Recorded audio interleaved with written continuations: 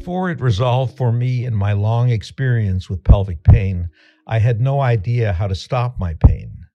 It was just there. I woke up with it every day. It did not go away. Some things made it worse. Sometimes some things made it a little better, but it never went away. For years, I could not see a way to resolve it. When it finally did resolve, the path of its resolution became clear to me. Especially with COVID, we all understand that an intensive care unit in a hospital is a place in which patients who are dangerously ill are kept under constant observation to support their bodies becoming well enough to remain alive and healthy without the need for such intensive support. Intensive care is needed to help someone very ill recover their health. The true purpose of an intensive care unit is to support the body's ability to become well. An intensive care unit is aimed at supporting the body's ability to heal so that it does not need extraordinary support to remain alive and healthy. Ultimately, intensive care leading to the recovery of someone's health supports the natural indigenous ability of the body to be healthy and alive when it is compromised. When we are fighting COVID, most of us know that sleep, rest, liquids are essential for our recovery. We do not go to work, often staying in the protected environment of a bed, and rest for the benefit of ourselves and others. What we are doing when we take these measures in supporting our body is ultimately protecting and supporting our own natural healing mechanisms. In the age of modern medicine, we often forget this. We attribute all kinds of power to the vaccines, drugs, and healing devices that have been invented in modern times, but we forget that those are all just servants of the healing mechanism of the body. That is what the important thing I'm saying here is. The new vaccines serve and support the body's ability to disarm the virus. The vaccine is the cheerleading squad. The immune system is the team. Now, pelvic floor pain does not seem like a problem that requires healing in the same way as COVID. I believe this is because pelvic pain is invisible. Doctors cannot see it, friends cannot see it. Doctors cannot find any abnormality either in the normal examination of a patient or in the standard medical tests or standard visualizing tests used in contemporary medicine. What is typically overlooked in the understanding of pelvic floor pain is why the pelvic tissue is sore in the first place. What caused it? Why does it remain sore? It is accepted that chronic pelvic pain tissue is sore. It keeps being sore, and there is not much understanding about that. If you pull a muscle or overdo exercise and your arm or hand or leg gets sore, you might baby it, not stress it. In other words, you would cooperate with the mechanism of your own body that would provide an environment to heal sore arms, necks, or back. Most people do not give a lot of credit to the body's ability to heal pelvic pain. In my mind, it is peculiar that conventional thinking of chronic pelvic pain does not recognize the need to support the body's ability to heal itself. In the Wise-Anderson protocol, we train our patients to be servants of the body's ability to heal sore and irritated pelvic tissue. After all, when the sore and irritated pelvic tissue stops being sore and irritated, pelvic pain stops existing.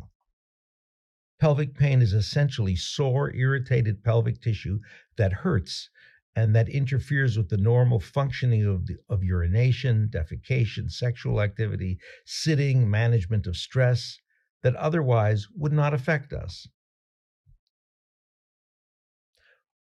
What needs help in the releasing of pelvic floor pain is the body's ability to heal it. In all of my study of the literature of pelvic pain, the concept of helping the body heal itself is conspicuously absent.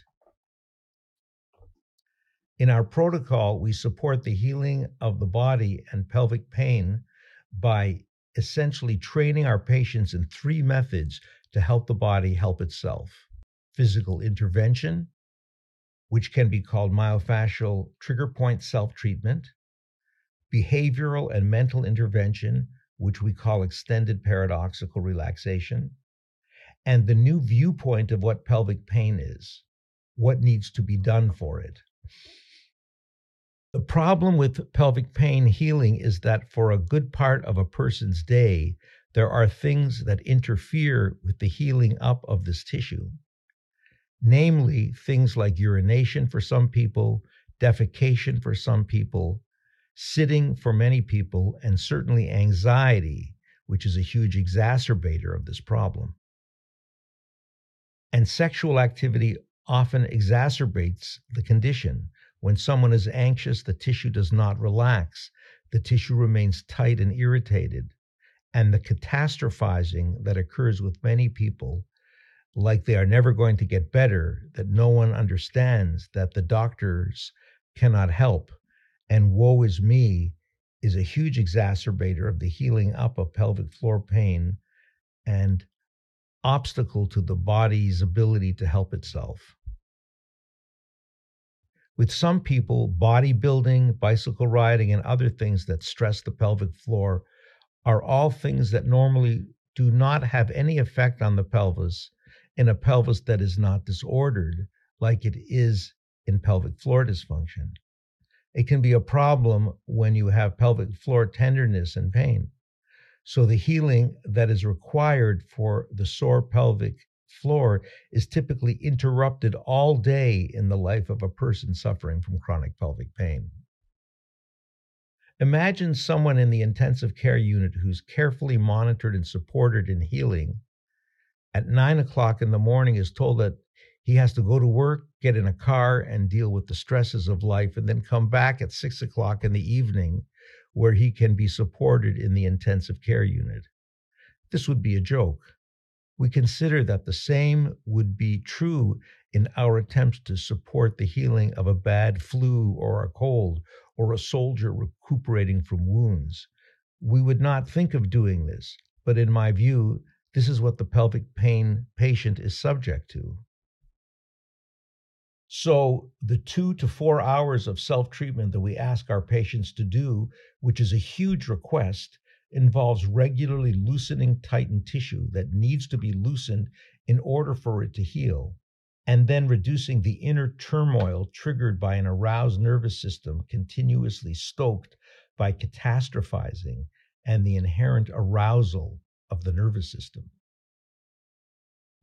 We ask someone to do this because chronic pelvic pain requires a minimum requirement of time for its healing.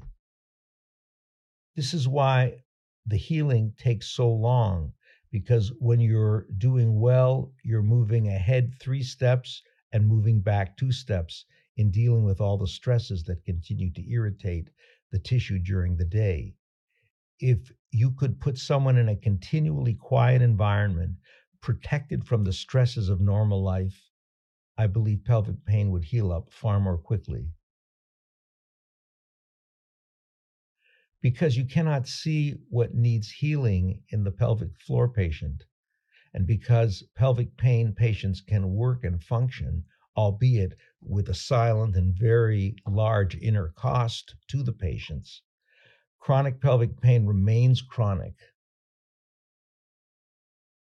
Supporting the healing mechanisms of the body to resolve sore, irritated pelvic tissue must be the ultimate focus of someone struggling with pelvic pain. And this is not a small matter. How do you calm down a nervous system and loosen a tightened, painful pelvic floor in a person who has no experience doing this? Doing physical therapy to loosen pelvic floor tension and irritation, while not rocket science, takes training and the right tools, patience, and regular practice. It requires pressing on sore, irritated, chronically tightened tissue inside the body and the related tissue outside the body. We train our patients to use our FDA-approved internal trigger point wand and our FDA-registered trigger point genie to release the related external muscles from the breastbone down to the knees, inside and out. Loosening the hypertonic pelvic pain-related muscles must be taught. You have to learn how to find the tissue, how to insert our internal trigger point wand inside the pelvic floor, how to remove it. Learning how to use the trigger point genie to release the gluteal, hamstring, adductor, quadratus, iliopsoas, perineal muscles, the most common external muscles involved in pelvic pain, needs to be learned. It is a challenge at first. You learn how to do it, and in our protocol, it is routinely done. You are basically going into sore areas and releasing them.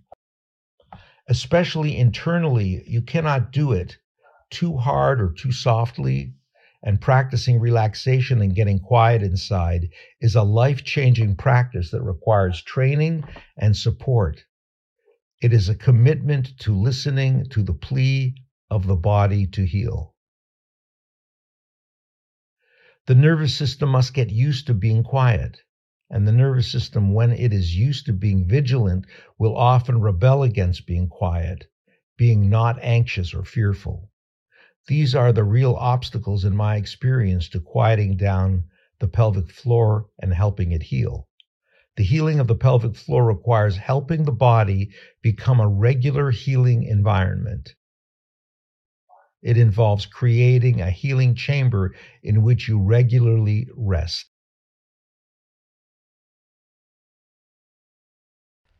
Pelvic pain is a major event in life that, in the most optimistic viewpoint, provides us with the opportunity to be able to find peace inside, to allow what is sore and irritated to heal.